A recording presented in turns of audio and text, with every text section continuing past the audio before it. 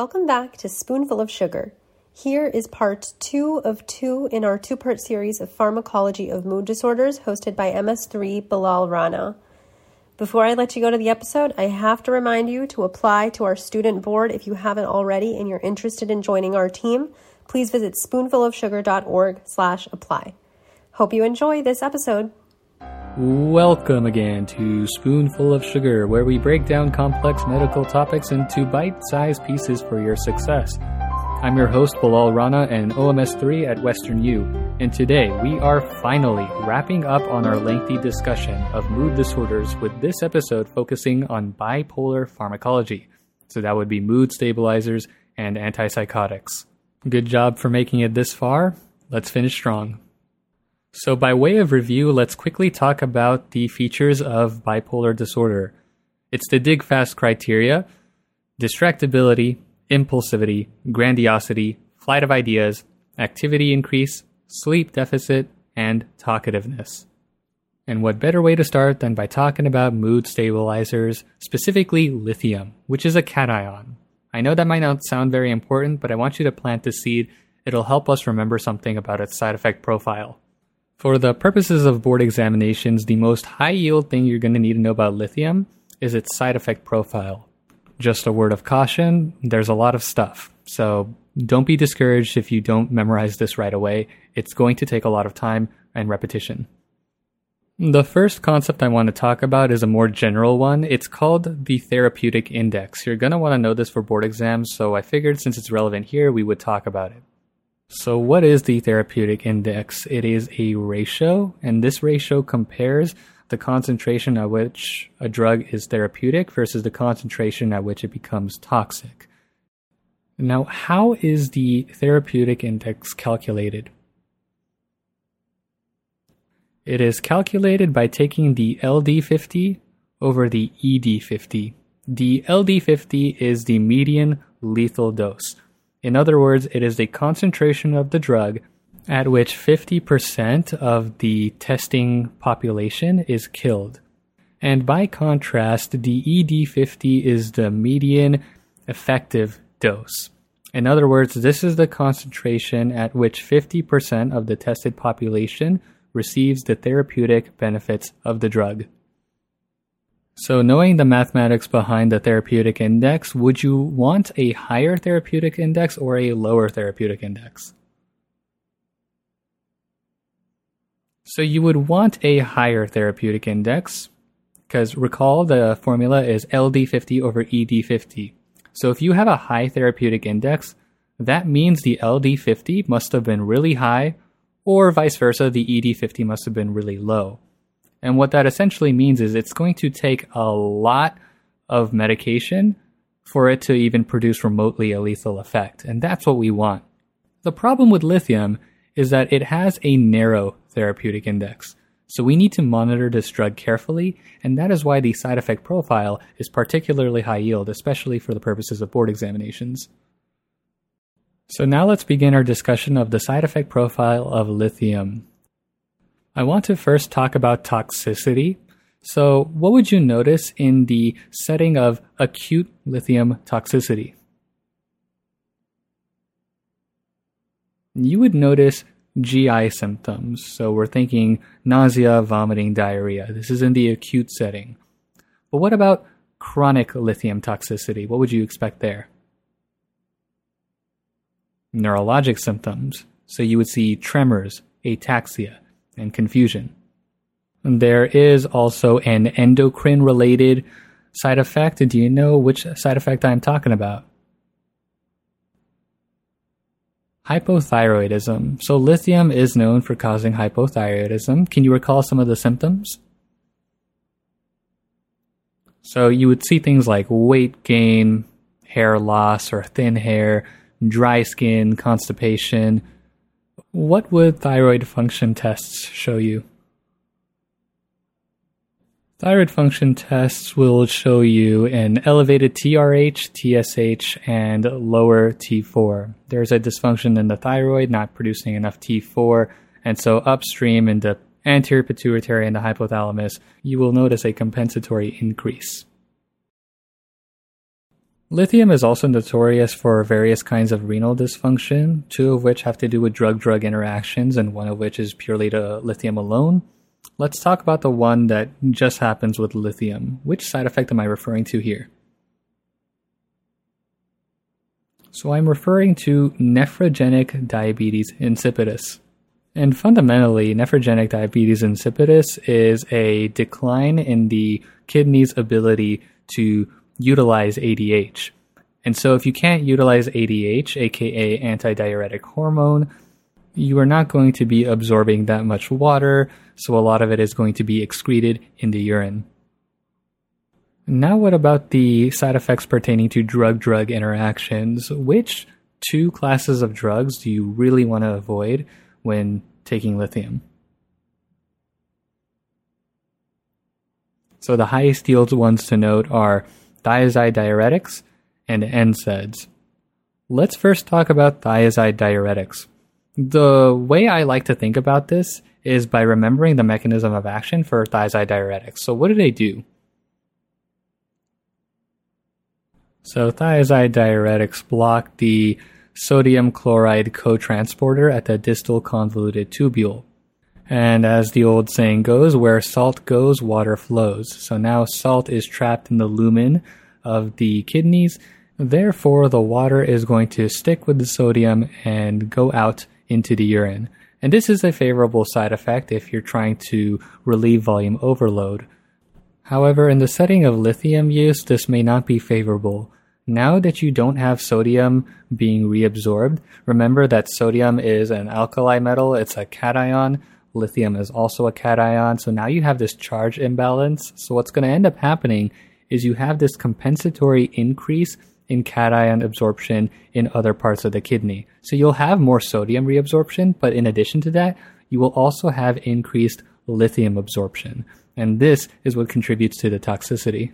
And if you recall from earlier when I mentioned that I'm going to plant the seed of lithium being a cation, this is one of the reasons why. The other reason is due to its interaction with NSAIDs. So recall, like sodium, lithium is a cation. So they are going to share a number of similarities, one of which is that sodium and lithium can both be easily excreted by the urine. In fact, lithium is hardly metabolized by the kidneys, it's largely excreted. And because it is largely excreted, in order to prevent toxicity, we want to make sure that the kidneys are filtering properly. So the problem with NSAIDs is that they compromise this function. So recall the cyclooxygenase pathway. So you have the cyclooxygenase, which can help the creation of prostaglandins. And what this does is it dilates the afferent arterioles. Remember, not the efferent, that has to do with angiotensin II, which constricts the efferent arterioles. So you dilate the afferent arterioles with prostaglandins. That increases the renal blood flow, increases the GFR, increases the filtration. So the problem with NSAIDs is that they have activity against cyclooxygenase, which by extension means less prostaglandins, which means less afferent vasodilation. So by extension, more constriction, therefore less renal blood flow, less GFR, less filtration, and consequently less excretion of lithium. Now, in addition to NSAIDs, there are a number of other drugs that are also notorious for being nephrotoxic, which can then affect the excretion of lithium. This is lower yield for the purposes of examinations, but can you think of some of these other drugs? So some other drugs to look out for, and again, this is lower yield. You have tetracyclines, metronidazole, ACE inhibitors, angiotensin receptor blockers, and calcium channel blockers. So those are some other drugs in addition to NSAIDs that can perpetuate the excess lithium in the body. And the last side effect board examiners want you to know has to do with pregnancy. Do you know which side effect this is? So this would be Ebstein's anomaly. What is Ebstein's anomaly? So it is a congenital cardiac defect characterized by a downwardly displaced tricuspid valve. By extension, this would result in an enlarged right atrium. As a bonus, let's do some cardio tie-in. what kind of a murmur would you expect on cardiac auscultation? So I'll give you a hint. You would expect to see tricuspid regurgitation. So what murmur is associated with tricuspid regurgitation? A hollow systolic murmur. And what two other cardiac defects are also associated with hollow systolic murmurs? Mitral regurgitation and ventricular septal defect. Now, if you notice by now in my episodes, I like to do a lot of these tie-ins because it's really easy to just look at a fact like Epstein's anomaly and just kind of leave it at that. But then when you see a question and they go that extra step on board examinations or on your practice exams, suddenly it gets a little bit more tricky. So constantly making these connections between other subjects is going to net you a lot of points on exams. So as a bonus, a little bit more difficult of a question, knowing the side effects associated with lithium, what kind of tests would you order before prescribing somebody lithium? So you would want to check for pregnancy if they are female. Recall we just talked about Epstein's anomaly. Remember we talked about hypothyroidism, so you want to check thyroid function tests. And there is a whole laundry list of renal problems associated with lithium. And so you would want to check their creatinine levels. And that is all for just one of the drugs. I know it's a lot. We're going to be moving on to valproate, also an antiepileptic, but it does have a role in bipolar disorder for treatment. First things first, what is the mechanism of action of valproate? So it has two mechanisms of action. The first is that it is a sodium channel inactivator, and the second, GABA transaminase inactivation. And now valproate also has an interaction with another enzyme, or rather a class of enzymes. Do you know which enzymes I'm referring to? The P450 system. Recall that the P450 system is abundant in the liver, and it helps metabolize drugs. And as you've probably learned in your classes or your board studies, there are a good list of drugs that can induce P450. There are those that inhibit, and there are some drugs that are required that require P450 to metabolize. Now, what does valproate do to the P450 system? Valproate is an inhibitor of P450. So you can imagine if there are drugs that require the P450 system to metabolize, and then you tack on valproate to it, it can cause those drugs to raise to toxic levels. The P450 system and all the drugs that are involved in it is something that is honestly learned over the entire year if you're board studying. You know, you'll learn it once, you'll forget it the next time, and then you'll learn of a new drug that induces or inhibits P450. It's a headache, but don't feel pressured to remember it all at once. Just take baby steps over the course of the year. You'll learn more drugs. You're therefore more likely to get a question right about the P450 system the next time. And of course, a discussion of drugs is incomplete unless we talk about the side effect profile. For valproate, aka valproic acid, you can see it as both. There are two main classes of side effects that you're going to want to know. So the first are the GI side effects, and then the other are the neuro side effects. Let's first talk about the GI side effects. What are some mild side effects that you notice? So you can observe nausea, vomiting, and then you can also observe an increase in appetite, which by extension can cause weight gain. What about the more serious GI side effects? Hepatotoxicity. Now, you don't need to know what I'm about to tell you. We were talking about the P450 system earlier. Valproic acid is mostly metabolized by glucuronidation and mitochondrial beta oxidation, which if you're a biochem nerd, you know that mostly happens in the liver. So if valproate kind of goes up to toxic levels, you can imagine it's going to become toxic in the liver where it's supposed to be metabolized, hence the hepatotoxicity. And then there is one more serious GI side effect. Which one am I referring to? Pancreatitis. The mechanism for this one is unknown. It's just something that you're going to have to memorize. Now let's move on to the neurologic side effects. So what are some neurologic side effects that you can expect to see in somebody taking valproate? So the big and more common one will be tremors. The other problem I wouldn't really call a side effect, more so I'd call a major consequence, and that would be neural tube defects. And you can imagine this occurs congenitally, so you would want to caution the use of valproate in a pregnant population. So just as earlier when I talked about the tests you want to order for somebody taking lithium, what test would you want to order for somebody taking valproate? Right, pregnancy test, you want to make sure they're not pregnant. We just talked about neural tube defects, and then we talked about the GI side effects, namely the big one being hepatotoxicity, so LFTs, your liver function tests. Now that we're done with valproate and lithium, these are the two highest yield drugs you're going to want to know for the setting of bipolar disorder. The next two drugs are lower yield in reference to mood stabilization and higher yield in their roles as antiepileptics. However, since these do also play a role in the treatment of bipolar disorder, we're going to go over these drugs just for completeness sake. And the two drugs we're going to talk about are carbamazepine and lamotrigine, or lamotrigine. I don't know how you pronounce it. So when would carbamazepine be used in the setting of bipolar disorder?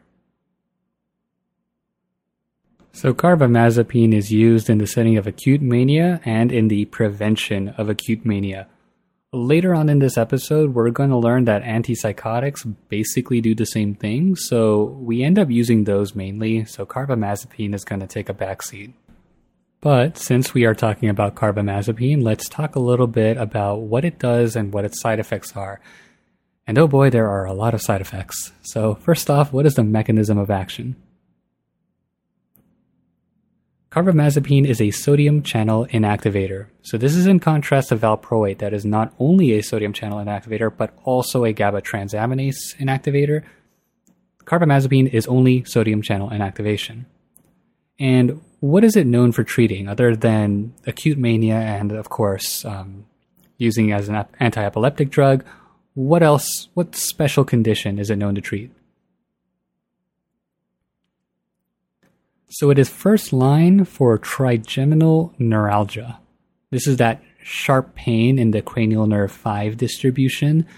And what is the suspected etiology of trigeminal neuralgia? Impingement of the cranial nerve by a blood vessel, or an aberrant blood vessel, whichever. So long as you know blood vessel impingement, that'll probably get you the right answer.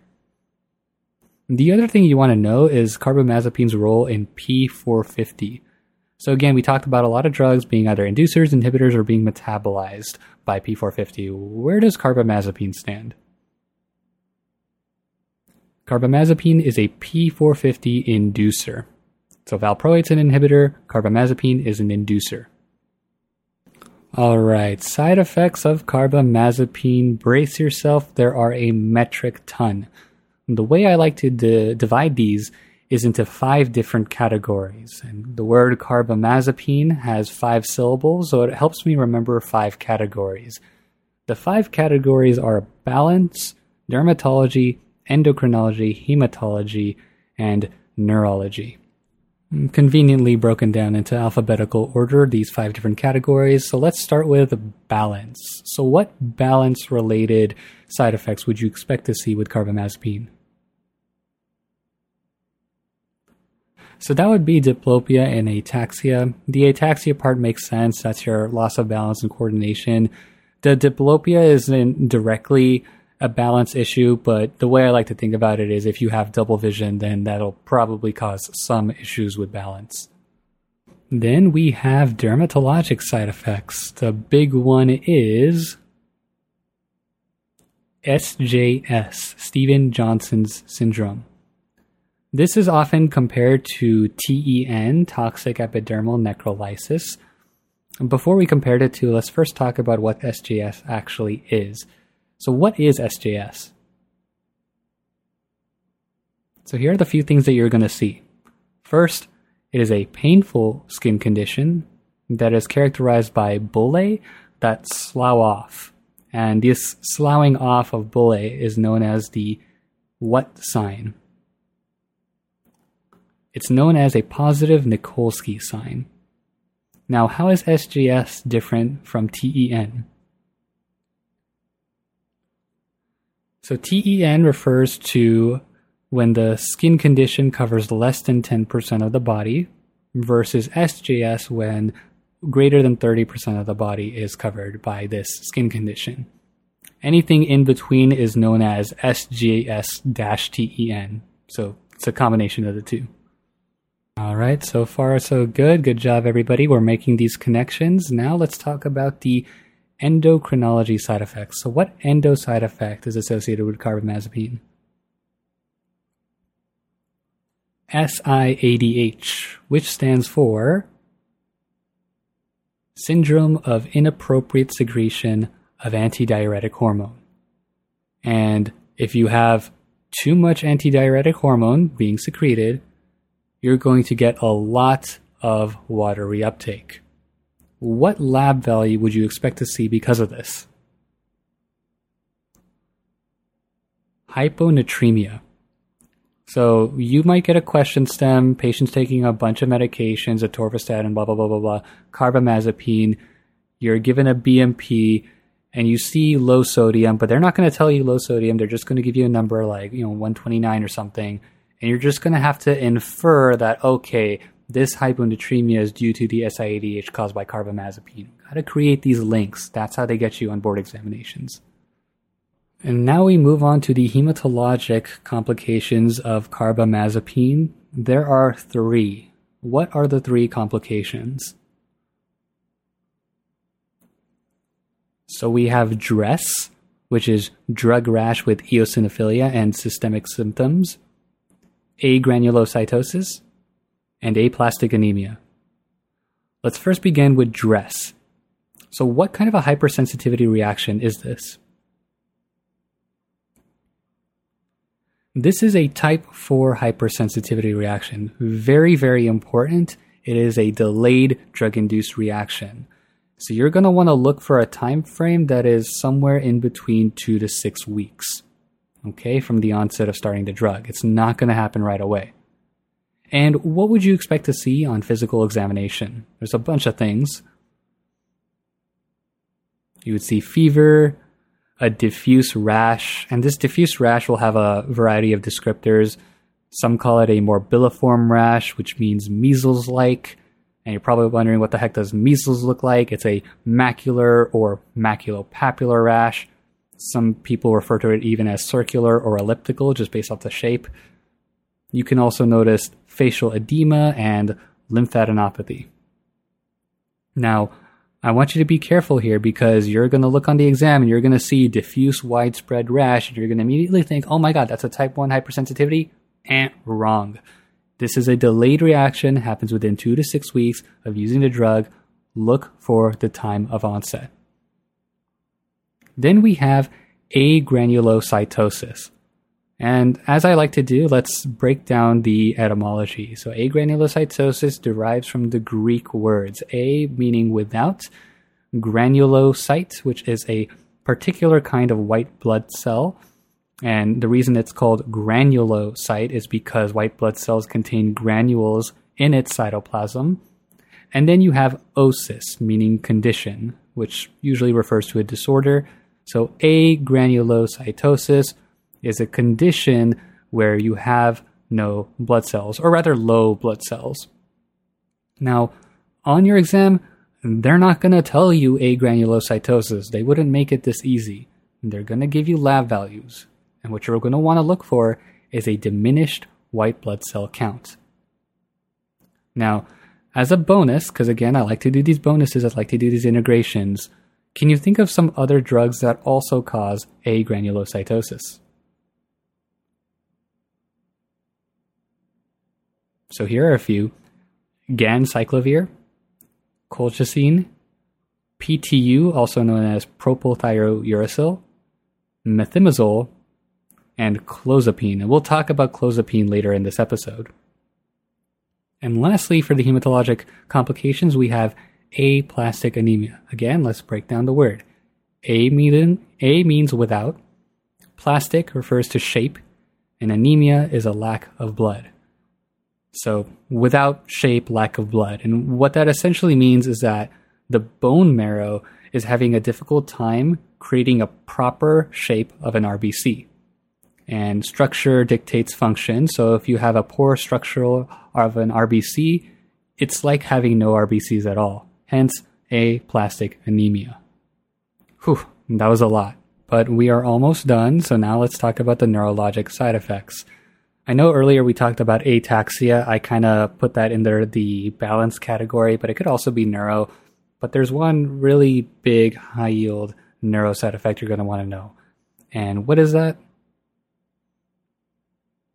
Again, not so much a side effect, more so a consequence, neural tube defects. So carbamazepine can also cause neural tube defects, very, very high yield. All right, and wrapping up mood stabilizers before we move on to antipsychotics, we have lamotrigine. Again, I don't care. What is lamotrigine's role in bipolar disorder?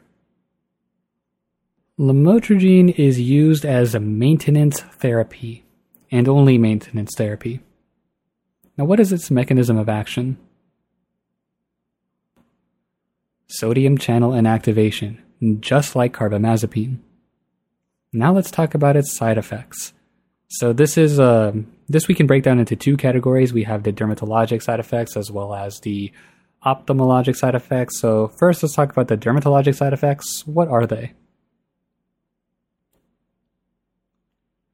So you have the minor one, which is a rash. About 10% of people using lamotrigine experience a rash. But then you have the big one, which is Stevens-Johnson's / toxic epidermal necrolysis. We already talked about earlier what that was in our discussion of carbamazepine. And for the eyes, what are the side effects pertaining to that? Just diplopia. And that's it. That's literally all for lamotrigine.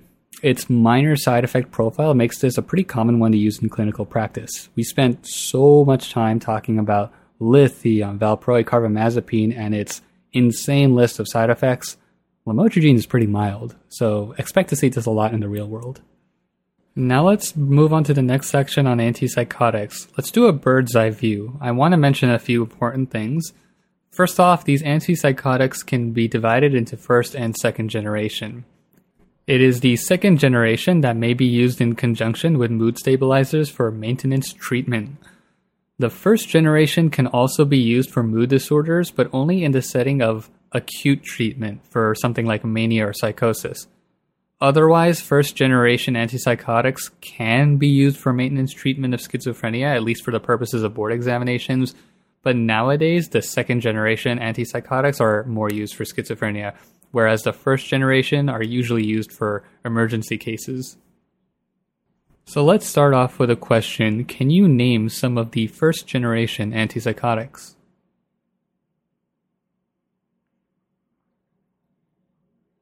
Again, the names of the psych drugs are important, so let's go over them. You probably thought of haloperidol, right?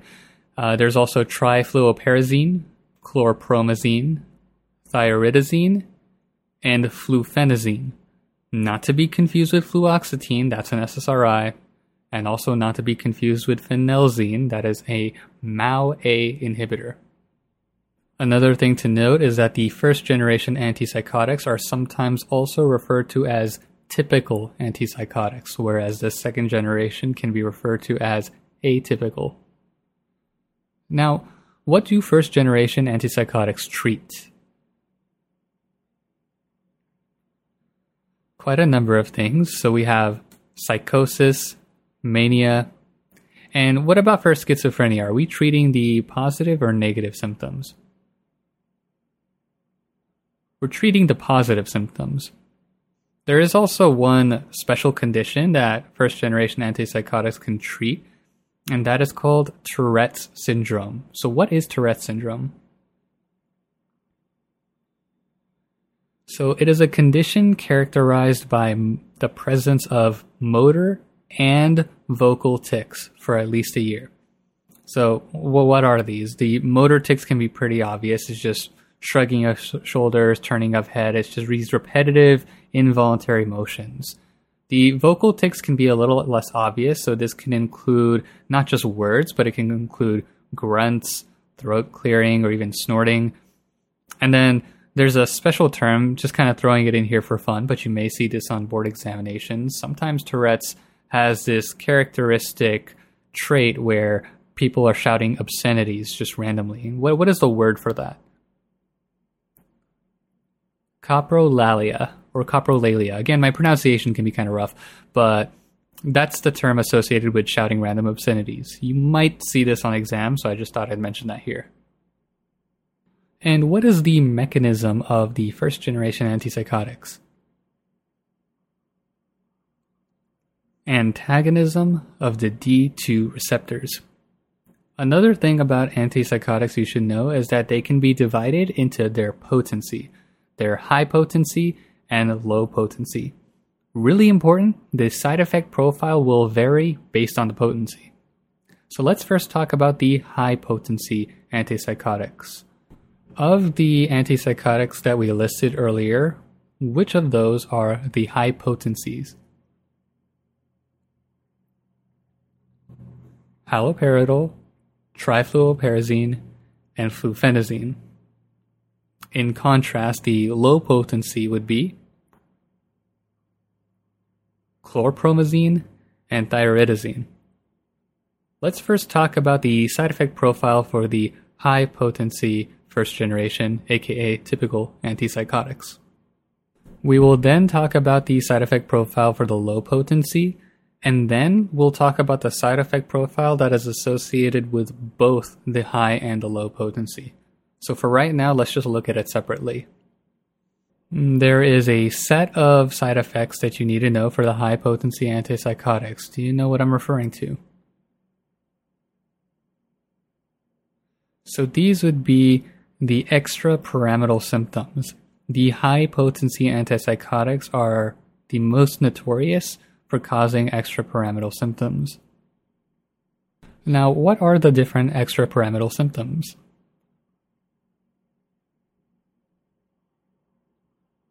So there's quite a few. Let's start with listing them off. We have acute dystonia, akathisia, Parkinsonian features, aka pseudo-Parkinsonianism, and tardive dyskinesia. Let's go over this one by one. So, which of the symptoms that I've mentioned happen within the first few hours? So this would be acute dystonia. And again, I like to break down the terms. The word dys meaning irregular, tonia referring to muscle tone, aka contraction, and acute referring to the time frame because it happens within hours. So it's a immediate or acute onset of an irregular muscle contraction. Now, what are some examples that you can think of that would reflect acute dystonia? So some examples are abnormal posture, skewed eyes, a wide open jaw. In fact, I was on YouTube and I looked up acute dystonia, and one of the most common videos that I saw, one of the most common symptoms was a wide open jaw. The next set of symptoms occur within days to weeks. The first one being akathisia. What is akathisia? Akathisia is defined as restlessness. And if we were to break down the etymology in Greek, you have a without and kathazane meaning to sit. So it's like an inability to sit, or an inability to sit still, if you will. And around the same time frame, you can also have Parkinsonian features. You know, this is your cogwheel rigidity, your shuffling gait, your pill rolling tremor. Since I'm here, what is cogwheel rigidity? So more broadly, cogwheel rigidity is a form of muscular stiffness, and you typically see this through range of motion, be it active or passive range of motion. So the limbs will be making these small jerky movements that are intermittent and almost ratchet-like.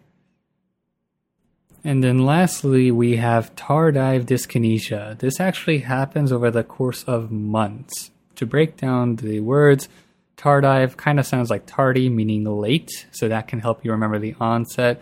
This meaning irregular. Kinesia referring to movement, which is different than dystonia, which is an irregular muscle contraction. So in other words, you put it together, it's a late onset of irregular movement. And what are some examples of tardive dyskinesia you can expect to see on physical exam? Some examples would be lip smacking, tongue protrusions, rapid blinking, grimacing, or frowning. So now all of these conditions, all of these side effects actually have treatments for them. The treatments for all these are a bit lower yield for step 1, but they are higher yield for step 2. So I thought I'd just meet in the middle and just kind of briefly go over them. So for acute dystonia, to treat it, you would use either benztropine or diphenhydramine.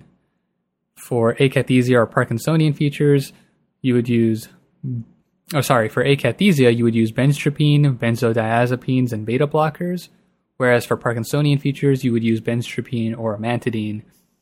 And for tardive dyskinesia, you would use valbenazine or deuterabenazine. Now moving right along to the low-potency first-generation antipsychotics, I like to refer to these as the distant relative of the tricyclic antidepressant, and that is because of the side effect profile, which includes what side effects?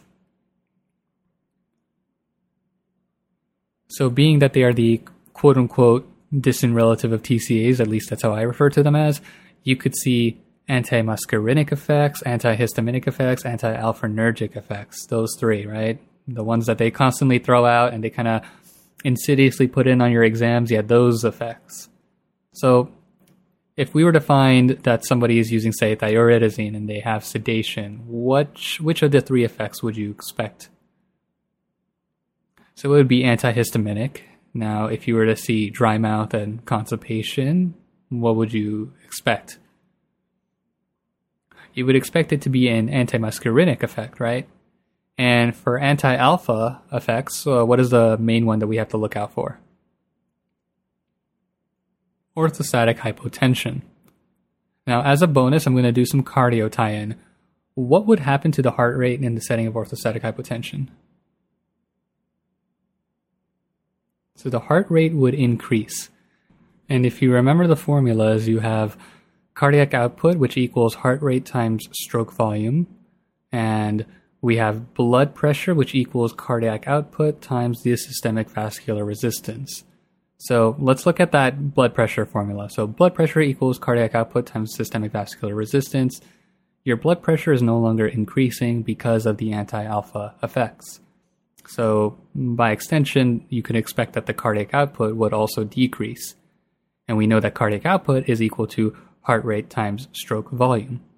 And we can't tolerate that low of a cardiac output, so something needs to increase. Clearly the blood pressure isn't, therefore the heart rate must increase to compensate.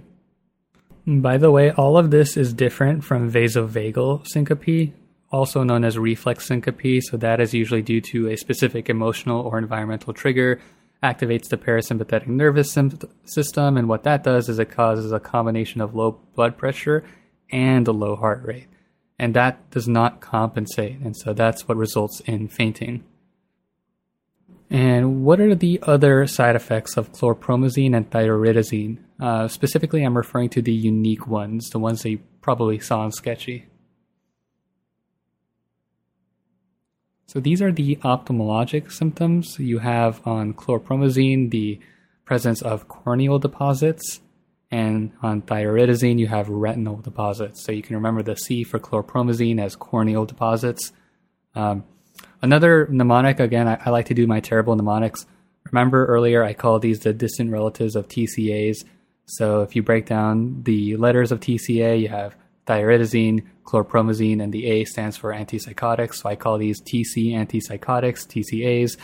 Terrible, I know, but hey, if you remember it, it might help. Now let's talk about the side effects that occur with both the high potency and the low potency, but keep in mind that of the drugs, the high potency are the most likely to cause the following side effects. So we can divide these into three categories. We have the endocrine side effects, the neurologic side effects, as well as the cardio side effects. What endo side effect are we most worried about? I'll give you a hint. It has to do with the mechanism of action of these drugs. So the mechanism of action is the D2 antagonism, and this could cause the endocrine complication of hyperprolactinemia. Later on in this episode, I'll talk a little bit more about what hyperprolactinemia is. Super easy to remember that a drug has hyperprolactinemia, a lot harder to remember what it actually is. Now, what about the neurologic side effects? Now, this is the big one. NMS, or neuroleptic malignant syndrome. So this is a little bit different than serotonin syndrome. You'll have your fever, tachycardia, hypertension, agitation, diaphoresis. But what are the key things that you want to look out for in NMS compared to serotonin syndrome? So you're more likely to see rigidity, elevated creatinine kinase, elevated white blood cell count. You will not see diarrhea or clonus. In fact, if you are really stuck in between NMS and serotonin syndrome, if you see clonus, put your money on serotonin syndrome. And then lastly, we have the cardio side effects. So what big cardio side effect are we worried about? QT prolongation, which can lead to torsades. Alright, and now let's finish off with the second generation antipsychotics, aka the atypicals. So could you name some of the second generation atypical antipsychotics?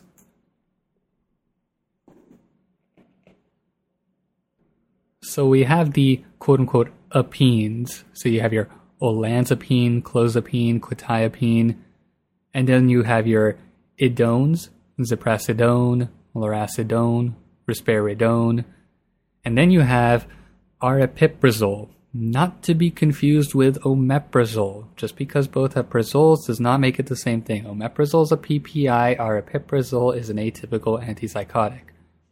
These are the ones that you give in conjunction with bipolar treatment if you notice psychotic features or other severe features such as aggression or multiple hospitalizations for psychiatric reasons. They can also be used as an adjunct to typical antidepressant treatment if it's treatment refractory. Now, what do these second-generation antipsychotics treat? So we have the psychosis and the mania. Now, what about for schizophrenia? Are we treating the positive or the negative symptoms? We're treating both, actually. Although that being said, when we think of atypical antipsychotics, we typically think of it as the treatment for the negative ones, because if we're going to treat the positive symptoms, we might as well use a first-generation antipsychotic. And the way I like to remember this is that second generation has a 2 in its name, so there's 2 types of symptoms for schizophrenia that it treats. This would be both the positive and the negative. It can, in fact, also treat Tourette's. There's a specific antipsychotic that does this of the ones that I listed. Do you know which one that would be? Risperidone. Right. And then lastly, these second-generation atypical antipsychotics, as I mentioned a little bit earlier, can also be used for treatment-resistant depression as well as OCD, but these are on the lower yield side for the purposes of step 1. Now, what is the mechanism of action of second-generation atypical antipsychotics? So we have D2 antagonism, just like the first generation, except not as strong. And in addition, we also have 5-HT2 antagonism, so serotonin antagonist activity. This is kind of important to know because this is really what separates it from the first generation. Now let's talk about side effects. So this is where it gets pretty confusing because the side effects can vary depending on the type of antipsychotic that you're using, so it'll vary from drug to drug. So first I'm going to list off some of the common ones. So you have your antihistaminic, anti-alpha, adrenergic, and antimuscarinic. So these 3 are showing up again. We had the TCAs, which first did this, and then we have the low potency first generation, and now we have the second generation antipsychotics. So these 3 classes of drugs are notorious for having antihistaminic, anti-alpha, adrenergic, and antimuscarinic effects. I don't want to talk more about it now because we've really hit on this topic a lot already. And then Cardio side effects. What cardio side effect are we worried about? QT prolongation. Now, if there's one antipsychotic of the second generation in particular that we were worried about causing QT prolongation, which one would it be? Ziprasidone. This one is most likely to cause QT prolongation.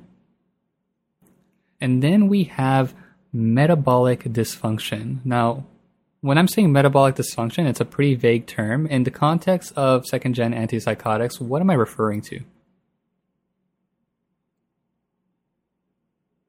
So there are three things that you can look for. One of the biggest ones is weight gain. And then the other two would be hyperglycemia and dyslipidemia. So on your question stem, you want to look for a past medical history of diabetes, for example. It's such a common condition people have, so not a lot of people care to know it. And especially in the setting of psych, people often forget this, but this is easy points missed. If you see a question stem talking about diabetes and you're talking about prescribing medication, you probably want to be cautious of the second-gen antipsychotics because of this metabolic dysfunction. Now, of the second-generation antipsychotics, which are the most likely to cause metabolic dysfunction? This would be olanzapine and clozapine. These are the highest risk for metabolic dysfunction. This one is pretty high yield to know. And then, which are the least likely to cause metabolic dysfunction?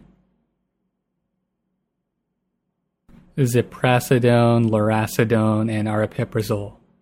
And then kind of in the middle, you have risperidone and quetiapine, where quetiapine specifically is known to increase triglyceride levels. This is really low yield for the purposes of board examinations, so I wouldn't worry too much about this. So we mentioned clozapine, or sometimes pronounced clozapine. Again, don't care. This one's a really important one to know. So this one is prescribed to people who have failed 2 trials of antipsychotics. That's something you need to know for step 2. For step 1, you don't really need to know that, but just by knowing that fact, it can help you remember that this is the big gun antipsychotics. Therefore, it has the most serious side effects. So what are the 3 big side effects we were worried about in patients using clozapine? Neutropenia, myocarditis, and seizures. This is pretty serious stuff. So neutropenia, what would you expect to see on a CBC? Low white blood cell count, good. And for myocarditis, what kind of symptoms would you expect to see? Your typical stuff, chest pain, shortness of breath, exertional dyspnea. It's very broad stuff. Myocarditis isn't really easy to figure out, but you're going to see these very non-specific symptoms. But if you see a clear identifier like clozapine, you can pretty safely guess that it's myocarditis, and then the seizures. Now let's talk about risperidone. Now, there are 2 main side effects that we are worried about when it comes to risperidone, and what are they? So the first one to worry about are the extrapyramidal symptoms. Extrapyramidal symptoms can be caused by second generation as well as first generation, but for second generation, it's not as big of a risk. Unfortunately, of the second generation, if we had to pick one drug that is the highest risk for extrapyramidal symptoms, it would be risperidone. And the way I like to remember this is that instead of pronouncing it risperidone, I call it repsperidone, and if you spell that out, R-E-P-S, EPS, extrapyramidal symptoms. Terrible mnemonic, hey, if it works, it works. And the other side effect of risperidone is the endo side effect. You know which one that is? Hyperprolactinemia. So something to note is that you need to recall that high-potency first-generation antipsychotics, low-potency first-generation antipsychotics, and second-generation antipsychotics, they all cause hyperprolactinemia. And remember that it's the high-potency antipsychotics that are most likely to cause it, followed by low-potency, followed by second-generation. But again, if we were to pick one of the second-generation that's most likely to cause it, it would be risperidone. And since I like integrations, we're going to talk a little bit about hyperprolactinemia. Again, it's easy to remember, but the exact mechanisms are a little bit more difficult. So to learn this, we're going to have to go to our imaginary whiteboard. So recall we have the hypothalamic pituitary adrenal axis. Let's start off by talking about GnRH. aka gonadotropin-releasing hormone, which comes from the hypothalamus. This normally goes to the anterior pituitary, which increases the secretion of FSH and LH.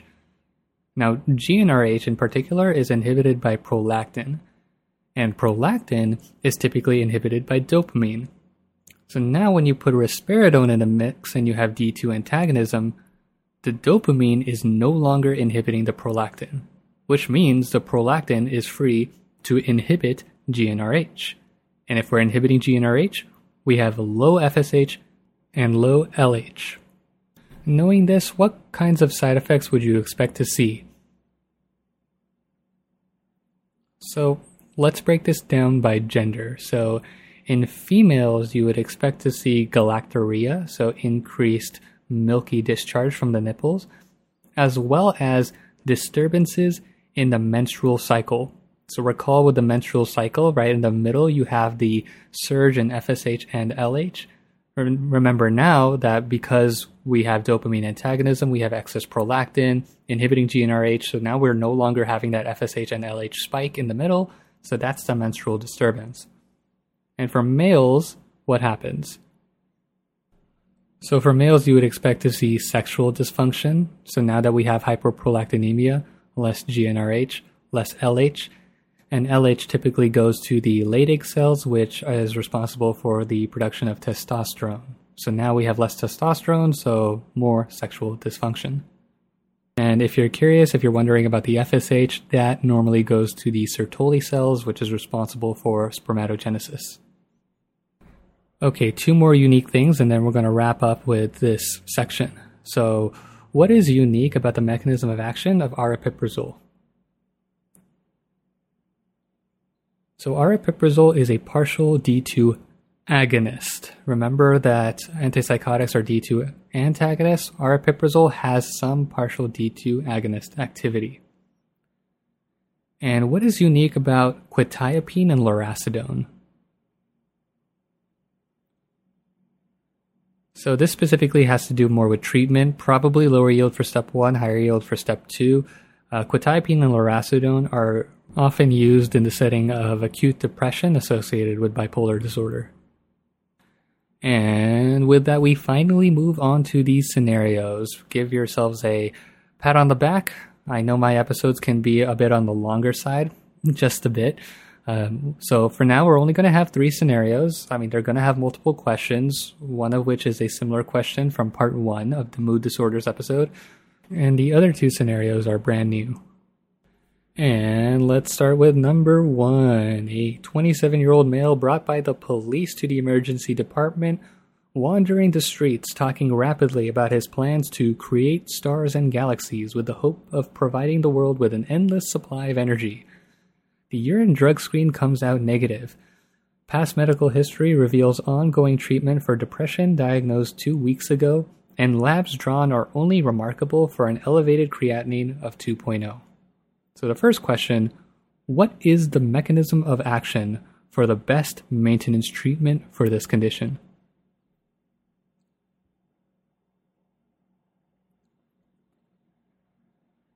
Yeah, I hit you with a multi-layered one. The board examiners will do that, so I figured I'd try it here. So the mechanism of action for the best maintenance treatment would be sodium channel inactivation with GABA transaminase inactivation. So the drug I'm referring to is valproate, and what's going on here is that we have an SSRI-induced mania, which is evidenced by the past medical history of ongoing treatment for depression. So here you can infer that this patient's being treated with an SSRI, but they have underlying bipolar disorder. And now another thing about this question is you might have thought, okay, well, if this is bipolar disorder, why aren't we using lithium? And the reason for that is the elevated creatinine of 2.0. In this question, I explicitly mentioned that it's elevated. Board examiners aren't going to tell you that. It's going to be your responsibility to open the lab values and read them for yourself. Speaking of normal values, if you had to guess, what is the normal range for creatinine? Again, you don't need to memorize this. It'll just be on the lab values, but I thought I'd just ask, what's the normal range? 0.6 to 1.2. So I've had this issue a lot where I'll see a creatinine of 1.6 on a test and I'm like, oh, that doesn't sound too bad. But that's my fault for not reading the lab values. Easy question, got it wrong. So I don't want you to make that mistake. Really get into the habit of reading the lab values, and then you'll get to a point where you can comfortably see whether a lab value is abnormal or not without even having to look at that. So circling back just to hammer this point, this elevated creatinine is indicative of renal dysfunction, and we learned extensively of lithium's effects on the kidney, and so we were not prescribed lithium here. So follow-up question, now that you know that the medication being prescribed is valproate, what tests will you order before prescribing this medication? So you would order LFTs. Recall that valproate is associated with hepatotoxicity, so you would want to monitor their liver function to see if they can tolerate the medication. Normally, you could also order a pregnancy test, but if you recall from this question set, the patient is male, so a pregnancy test is not required. Now, I do want to be mindful here. Now that we are learning about gender-affirming care, if this was a transgender male, yes, you could, but board exams aren't going to want you to learn about that as of 2023. That might be something that you'll have to learn for the future or for your clinical practice. Another note, just a test-taking pearl. Here I gave the creatinine value and I didn't give any other BMP or CMP values. So normally on an exam, the creatinine value will be buried under a whole bunch of other labs and it's going to look very overwhelming. For the purposes of this podcast, I simplified it and I just told you that we have an elevated creatinine. Again, the board examiners will not do that. They'll have no hesitation hiding the lab values in between a bunch of other junk. So it's going to be your job to stay focused and really look for those abnormal lab values. Now let's move on to question number 2. We have a 20-year-old male presenting to the clinic with symptoms of fatigue. The patient states that most days he feels disinterested in playing basketball and reports difficulty concentrating on his chemistry projects. Upon further questioning, he states that he has not always felt this way, as last week he was able to pull 5 consecutive all-nighters for his other classes, with 2 hours of sleep, all while hitting a new PR at the gym. After prescribing appropriate pharmacotherapy, what medication or medications would you instruct this patient to avoid? So another multi-layered question. The answer here would be NSAIDs. So this patient is experiencing bipolar disorder. Now, is this bipolar type 1 or type 2? Yeah, this is type 2. This is hypomania. It's not as severe. And the mainstay treatment would be lithium, but recall that lithium is excreted by the kidneys, so in order to enhance that excretion, you want to make sure that you're not giving anything that would mess up the kidneys in any way. In this case, NSAIDs would do exactly that. We talked about the cyclooxygenase, the prostaglandins, and how this would cause a constriction of the afferent arteriole and downstream leading to a decreased GFR, which would decrease the excretion of lithium. And this is why NSAIDs are complicated. And again, lower yield, but there are other drugs that can also affect the metabolism, or rather the excretion of lithium. Do you know which one those are? Right, you got the tetracyclines, metronidazole, ACE inhibitors, ARBs, and CCBs. Again, not as high yield, but for completeness sake, I'd put it there. So now a few weeks later, a patient comes back for a follow-up appointment, and he mentions that his wife, who's G1P0, is experiencing similar symptoms of hypomania and wants to try this medication. What would you advise this patient? So 2 things. One, of course, you don't want to share medications. That's kind of the elephant in the room, the obvious thing. But regarding side effects, what side effect are you most worried about? Ebstein's anomaly. Again, Ebstein's anomaly, downwardly displaced tricuspid valve, enlarged right atrium, tricuspid regurgitation, holosystolic murmur. As a bonus, let's do a quick integration. I mentioned G1P0, and if you haven't gone to your OB-GYN classes yet, this might be a little bit confusing. So the G is gravida, from Latin gravidus, meaning pregnant, or gravis, meaning heavy. This refers to how many times the patient is pregnant. So for example, if they're G3, they've been pregnant 3 times. And then you have para, from the Latin pario, meaning to bring forth or to bear. Outcomes may vary. There's a lot of numbers that can come after P. The first number, and this is the most important one, is how many full-term pregnancies. So in this patient was G1P0. So this patient's on their first pregnancy and they haven't had an outcome of that pregnancy. Now as a bonus, here's a bonus integration, mostly for COMLEX. For those of you who have listened, who've already taken the COMLEX, or those of you who are about to, it's notorious for asking these really, really strange questions that are honestly beyond what I believe is the scope of step 1. But just in the 1% chance, I'm going to throw it in here. So the normal notation is G1, P1, G1, whatever, like just the 4 things. But there's also like a second, third, and a fourth number. So the second number is how many premature babies, third number is how many abortions or miscarriages, and the fourth number is how many children are living at the time. So for example, G3P2002, 3 pregnancies, 2 full-term deliveries, 0 premature deliveries, 0 abortions, 2 living kids. G4P3013, 4 pregnancies, 3 went to full-term, 0 premature, 1 abortion, 3 living kids. It's mostly for COMLEX. Thanks for entertaining me. Now let's go back to our last scenario. So we have a 34-year-old man brought to the ED after being found wandering around the streets talking very rapidly about his plans to build an elevator onto the moon. So similar situation as the first scenario. He strongly insists that he's the right one for the job and that everyone else are intellectually challenged goblins. He reports sleeping 90 minutes daily and spending his emergency funds on parts for this project. He was hospitalized 4 months ago for aggression towards his wife and had similar episodes of aggressive behavior over the past 3 years towards other family members. What maintenance treatment is indicated for this patient?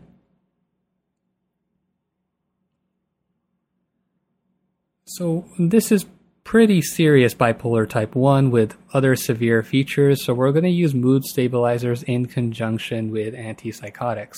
So the severe illness in this case, we saw elements of psychosis, aka the delusions, he's being aggressive, he's had past hospitalization, so this is when you're really going to tack on that antipsychotic.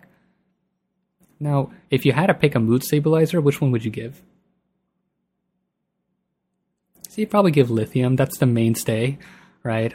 Nothing in this question suggests that they have a renal dysfunction or any issues with the thyroid, or it's a man, not pregnant. And what antipsychotic would you give? So remember when I said that the second generation antipsychotics were the ones that you give in conjunction? So you would give the second generation antipsychotics. Now, let's narrow it down even further. Which of the second generation would you give? You probably want to start off with the ones with the least side effects. So you'd look at second generation, such as quetiapine or aripiprazole. Recall that the first generation is mainly used for emergency cases, where in this question I'm specifically talking about maintenance treatment, so we're going to look at second generation here. Now, follow-up question, what immediate side effects would you be worried about if you prescribed the medication indicated for the acute treatment of his manic symptoms? If that was a terribly worded question, I'm going to rephrase that. What immediate side effects would you be worried about if you gave them first-generation antipsychotics? So, first-generation antipsychotics are most known for causing extrapyramidal symptoms, the most immediate one being acute dystonia. Remember, dys meaning irregular, tonia meaning muscle contraction, and so that's where you have your abnormal posture, skewed eyes, wide open jaw, and bonus, low yield for step 1, high yield for step 2. How would you treat it? Benztropine or diphenhydramine. And that is all. We're going to do one final really quick review. So we have dig fast, distractibility, impulsivity, grandiosity, flight of ideas, activity increase, sleep deficit, and talkativeness. We talked about mood stabilizers. So this would be lithium, valproate, carbamazepine, and lamotrigine, with lithium and valproate being particularly high yield. Lithium is known to have some acute and chronic effects, aka the GI and neuro effects respectively, as well as hypothyroidism, nephrogenic diabetes insipidus, and it has interactions with thiazide diuretics, NSAIDs, as well as a bunch of other drugs, and can cause Epstein's anomaly. Valproate, so it has a double mechanism of action with sodium and GABA inactivation, sodium channel inactivation and GABA transaminase inactivation, has side effects that are GI and neuro-related. So the hepatotoxicity, pancreatitis, and then we have the tremors, neural tube defects. Carbamazepine had a long list of effects. So you had your balance effects, dermatologic, endo, heme, as well as your neuro side effects. And lamotrigine had the most mild side effect out of all of them. So that one's commonly used in clinical practice. Then we have the antipsychotics broken down into first and second generation, where the first ones were further broken down into high and low potency. High potency, you got to look for extrapyramidal symptoms. Low potency, you're looking at the side effects similar to the ones that TCAs have, so your antimuscarinic, antihistaminic, and anti-alpha adrenergic, both of which can cause endocrinological, neuro, as well as cardio side effects. And then lastly, you had the second generation side effects. These also had the antihistamine, anti-alpha, antimuscarinic effects, QT prolongation, just like the first generation ones with ziprasidone mostly causing this. Remember that olanzapine and clozapine are the big guns, with clozapine being the biggest gun of the big guns, causing neutropenia, myocarditis, and seizures. Risperidone of the second generation, most known for its extrapyramidal symptoms and hyperprolactinemia, and we talked about the mechanism behind that. And lastly, we talked about aripiprazole having partial D2 agonism, as well as quetiapine and lurasidone being used in the setting of acute depression associated with bipolar disorder. And thank you for tuning into Spoonful of Sugar. If you have any questions, comments, or concerns, please visit our website at spoonfulofsugar.org and post them under the link for this episode. I know my episodes have been on the longer side because I like to do these integrations, so if you like this style, please let us know, but if not, we can definitely simplify this for next time. Good luck with your studying, and remember that if you ever have an SOS moment, Spoonful of Sugar is always here to help the medicine go down.